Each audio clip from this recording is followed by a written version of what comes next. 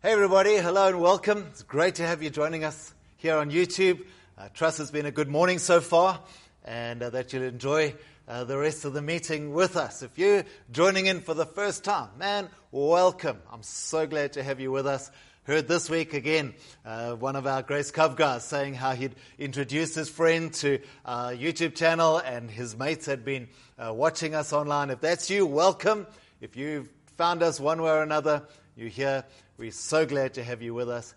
And for the Grace Cove guys, for you guys that are with us regularly, or maybe just you've found us online and you're watching us regularly, I'm asking, have you invited someone to this quote church meeting this morning? Have you used what Grace Cove is doing, our online YouTube or the social media stuff that we post?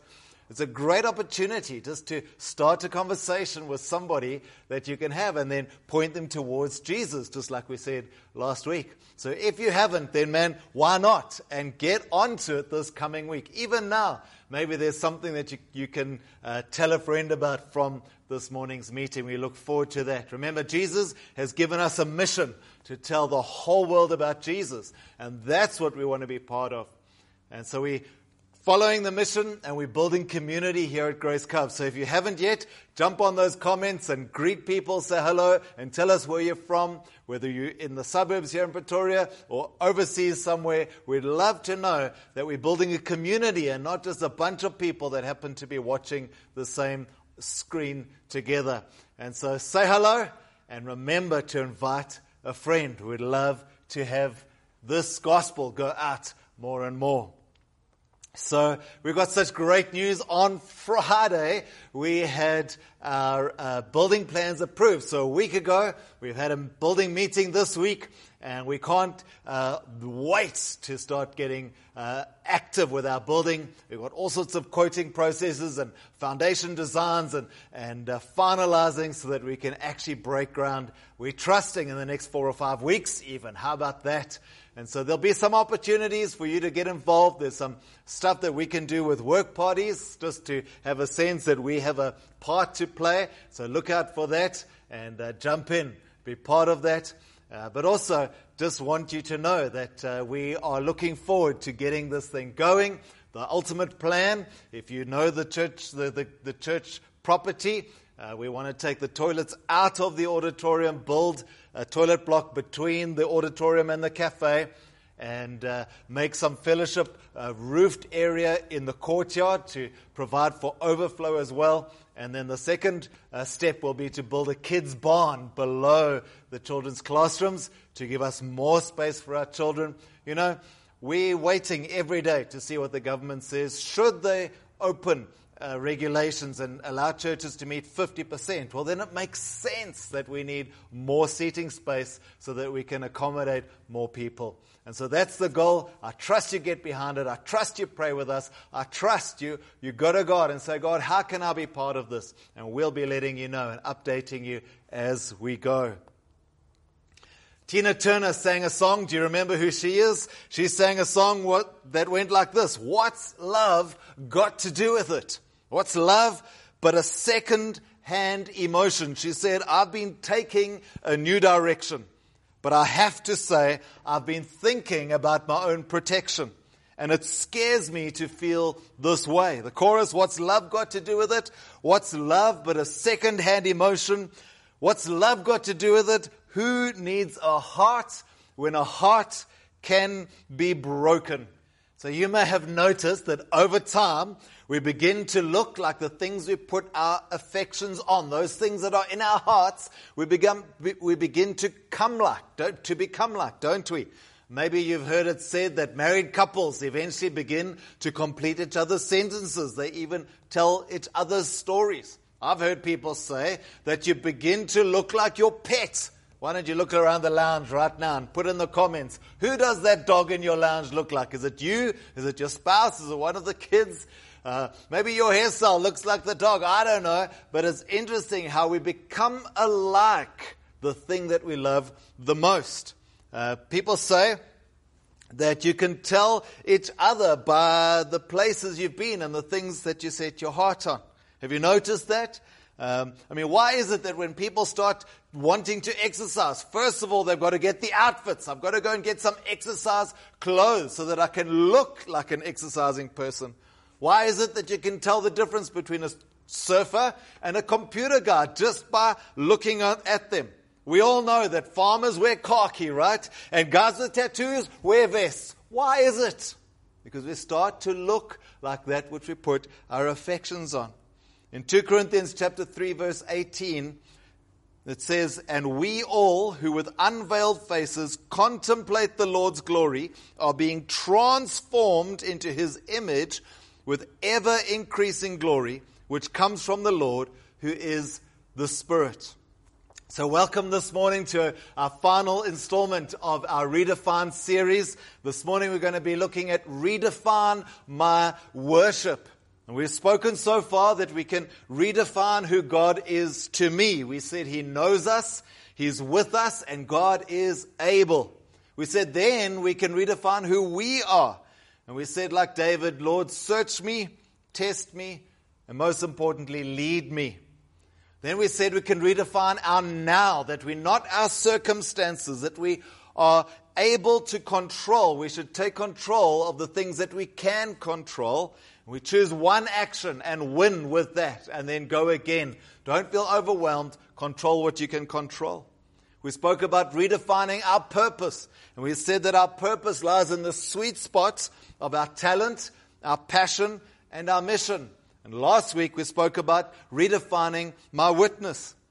My challenge was that we actually take notice of the people that God has put into our world. See them for who they are and where they're at. And then we should reach out and make a difference to each one as we can, one by one. Don't be overwhelmed by the task is so great, but choose one and start there. Show them who Jesus is. We said by the things we say, the things we do, sometimes even just our testimony and trial, and sometimes our example of the way we live our life. We redefine our witness. In other words, there are people all around us that we, by living a godly life, can point towards Jesus. So this morning we redefine my worship. You know that man is created to worship, but sometimes it's a little bit difficult to do that. I wonder how your singing part of our worship went this morning. Ecclesiastes chapter 3 verse 11 says that He has made everything beautiful in its time. He has also set eternity in the human heart. Yet no one can fathom what God has done from beginning to end. You see, mankind is created. God has designed us to have a sense of the divine. We are created with a capacity for awe. It's an unusual thing, created in God's image, a sense of worship, a sense of divine and awe. You've got to be a very hard-hearted person to not go out into nature, maybe to go out into the mountains and you see these huge cliffs and the vast landscape around you and feel nothing. Or maybe down to the beach and you look at the storms or a calm day with the sun and the beauty. Maybe you're out in the forest and you look at the tall trees and you sense that this is not man-made. It's bigger than little human beings could have put together. And there's something that thrills in our hearts because we realize, wow, God is bigger than me.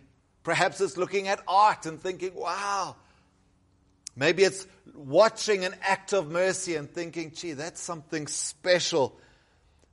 Perhaps finding something that amazes, that enthralls, that mystifies. Even if it's just a fast car or a loud motorbike, there's something in us that takes note and is stirred deep within when we find something that's larger than we are. If you've been to a sports stadium, when you walk in and you look at that huge array of people, something in us leaps when we realize how big the world is compared to human beings. Psalm 8, verse 1 says, Lord, our Lord, how majestic is your name in all the earth. You have set your glory in the heavens. Goes on to say, when I consider your heavens, the work of your fingers, the moon and the stars, which you have set in place, What is mankind that you are mindful of them? Human beings that you take care of them. So God has designed us with the capacity to worship Him. But like I've said, those things around us, the circumstances that we face, can press in and define us. In today's case, to define our worship. And we want to redefine that we can worship God well. And so what is worship? Well, worship is not singing. It's more than that. Trust me. It's an expression of a heart that's turned to God in awe. You can sing songs with nothing in your heart, but when our hearts are turned to the Lord, then even our breathing, the thoughts in our mind can be worship to Him. We express our hearts turned to God. And then worship is a response to an appreciation of who God is. It's an understanding and then a response to who He is. The dictionary uses these words for worship. It speaks of displaying reverent honor, homage, love, to express adoration or devotion. And so we can say that worship is really worth-ship because it's a ascribing of worth to something or someone. If you've been around for a while, you will remember this one. Bob Dylan caused such a scandal when he wrote this song. He said, you've got to serve somebody. You've got to serve somebody. It may be the devil or it may be the Lord, but you're going to have to serve somebody. And actually he was right. And in those days, everyone got freaked out because they thought, he's saying we must serve the devil. That's not the point he was making. What he was saying that human beings want to worship.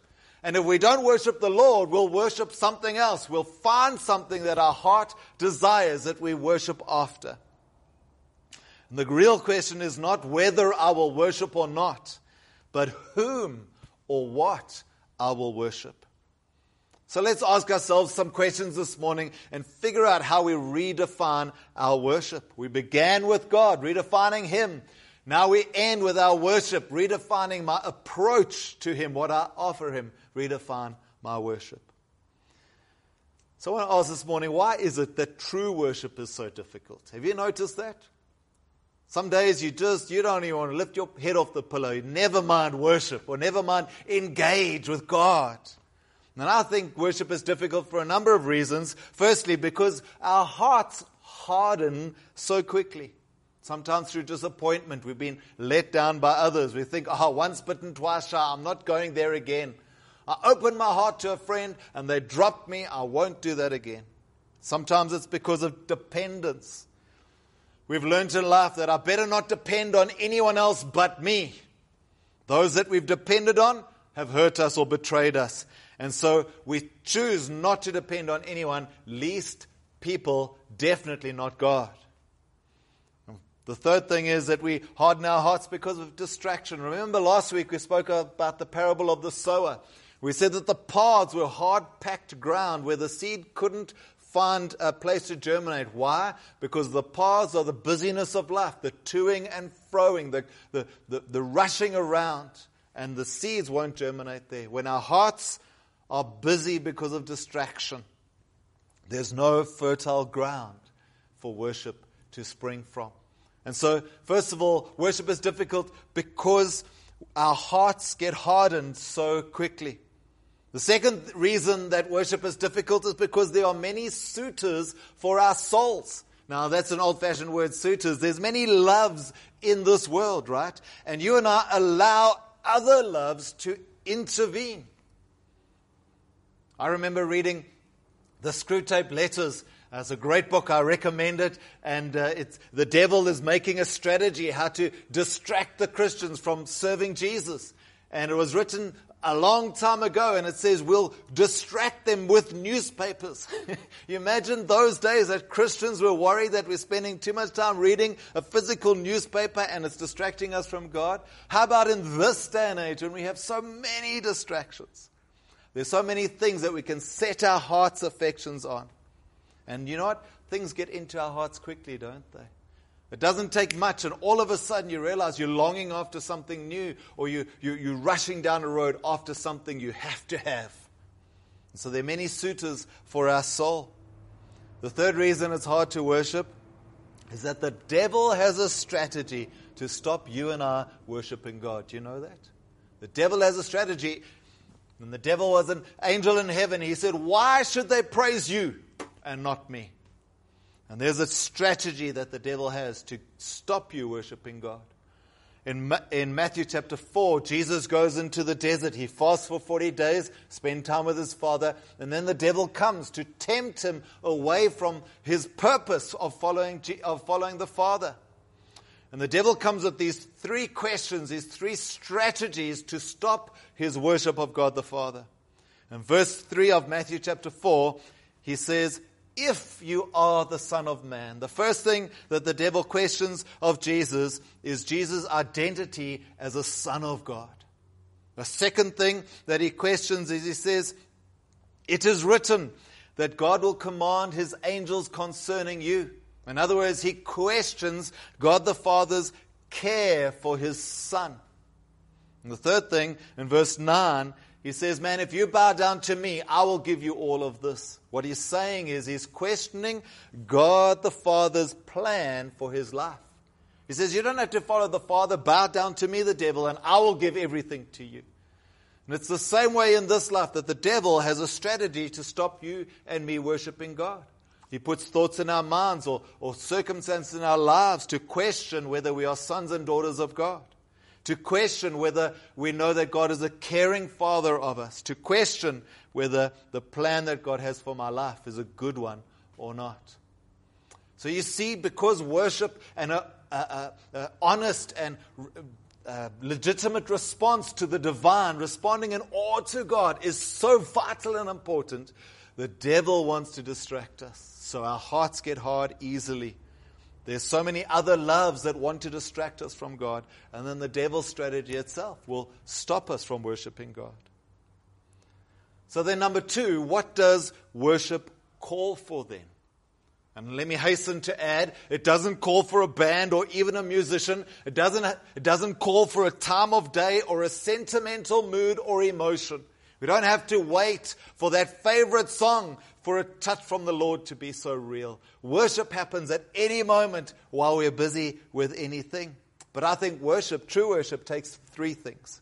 It takes sacrifice, it takes surrender, and it takes a sense of the sovereignty of God. You can be in the boardroom, you can be in the car in traffic, you can be in the middle of a fight with your spouse. And you can sense the sovereignty of God. I guarantee it'll stop you in your tracks.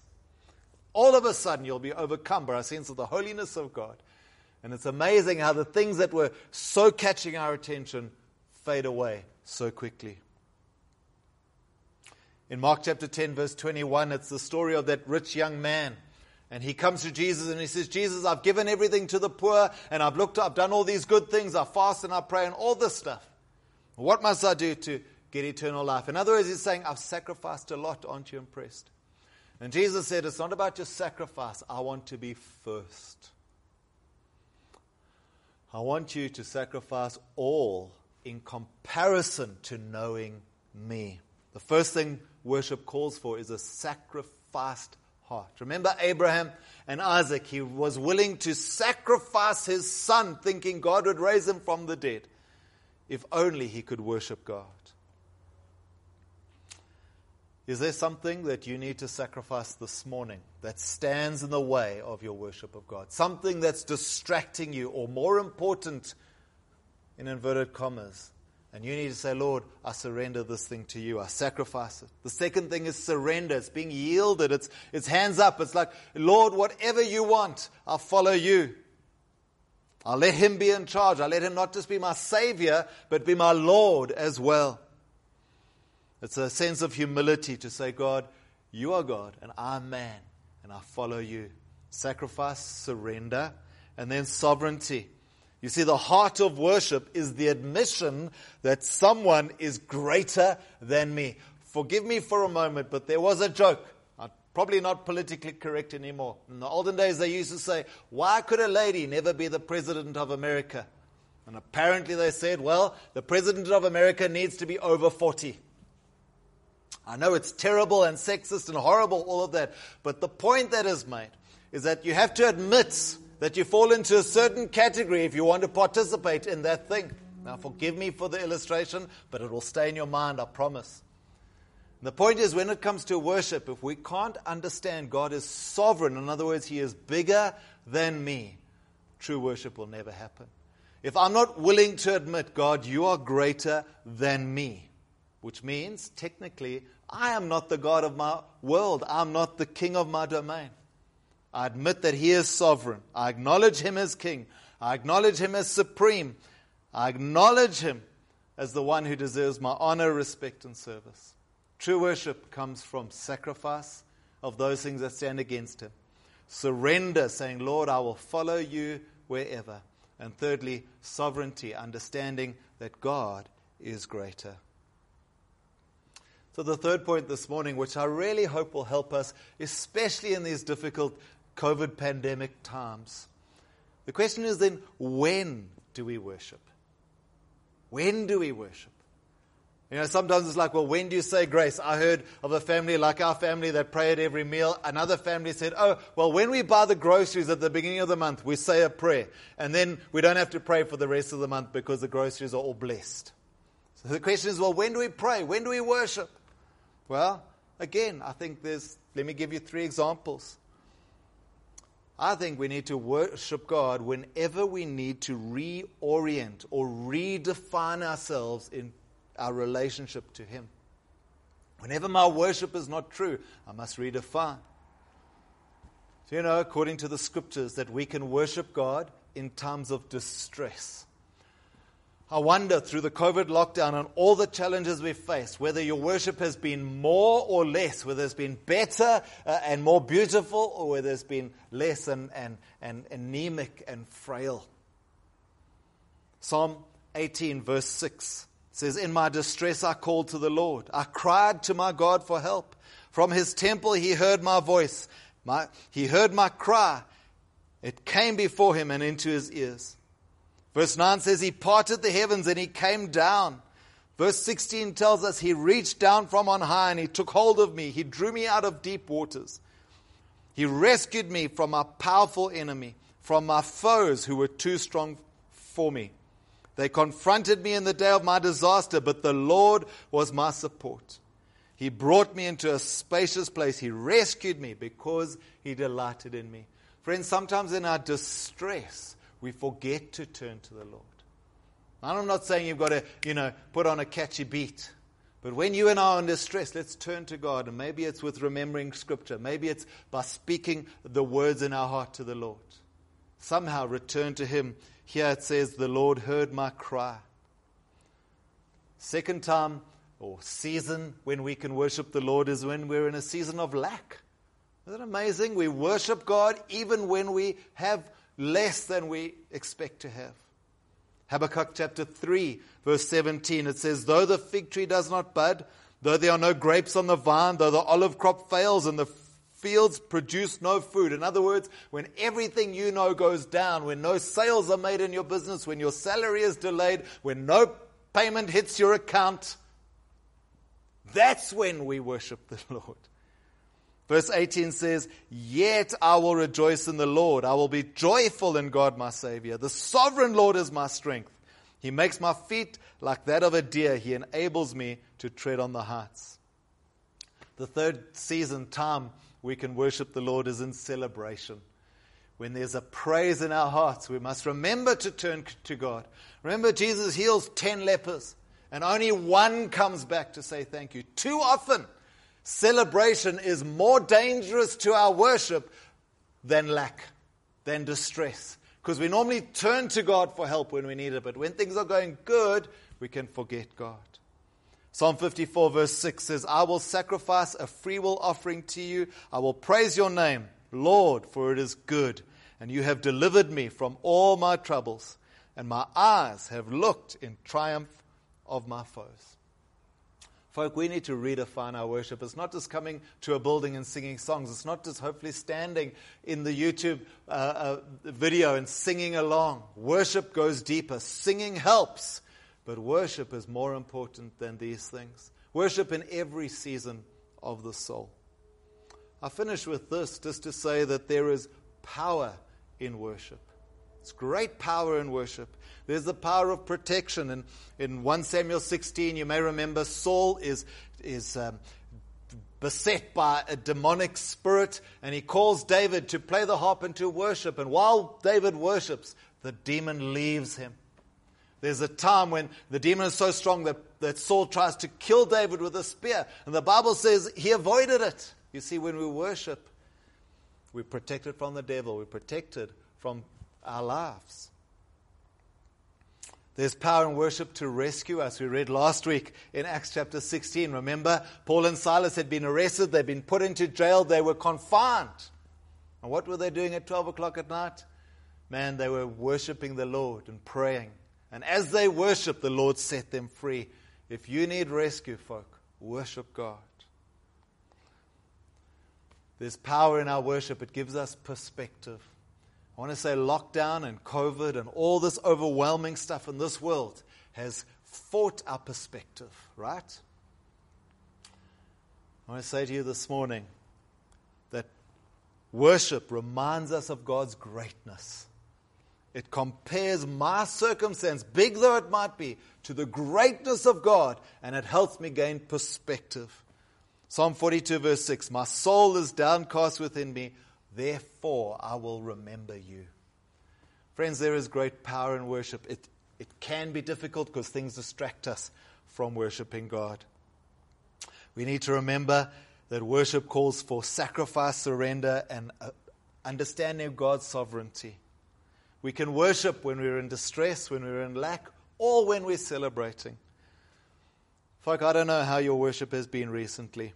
John chapter 7 verse 37 says, on the last and greatest day of the festival, Jesus said in a loud voice, let anyone who is thirsty come to me and drink. Whoever believes in me, as the scriptures have said, rivers of living water will flow from within them. I want to say to you this morning that there's a river within you. If you come to Jesus, will you come and let it flow? If you don't know Jesus today, will you turn to Him? Will you ask Him to save you and to become the Lord of your life? And then ask Him for rivers of living water to flow as we worship Him. Maybe you know the Lord, but the rivers haven't flowed very well. Then will you take a moment with me now? And let's worship the Lord. If you're sitting down, I encourage you to stand. Let's contemplate. Let's look to Him. Gain heavenly perspective for where we are now. If you're thirsty, come and drink living waters that will not run dry. God bless you.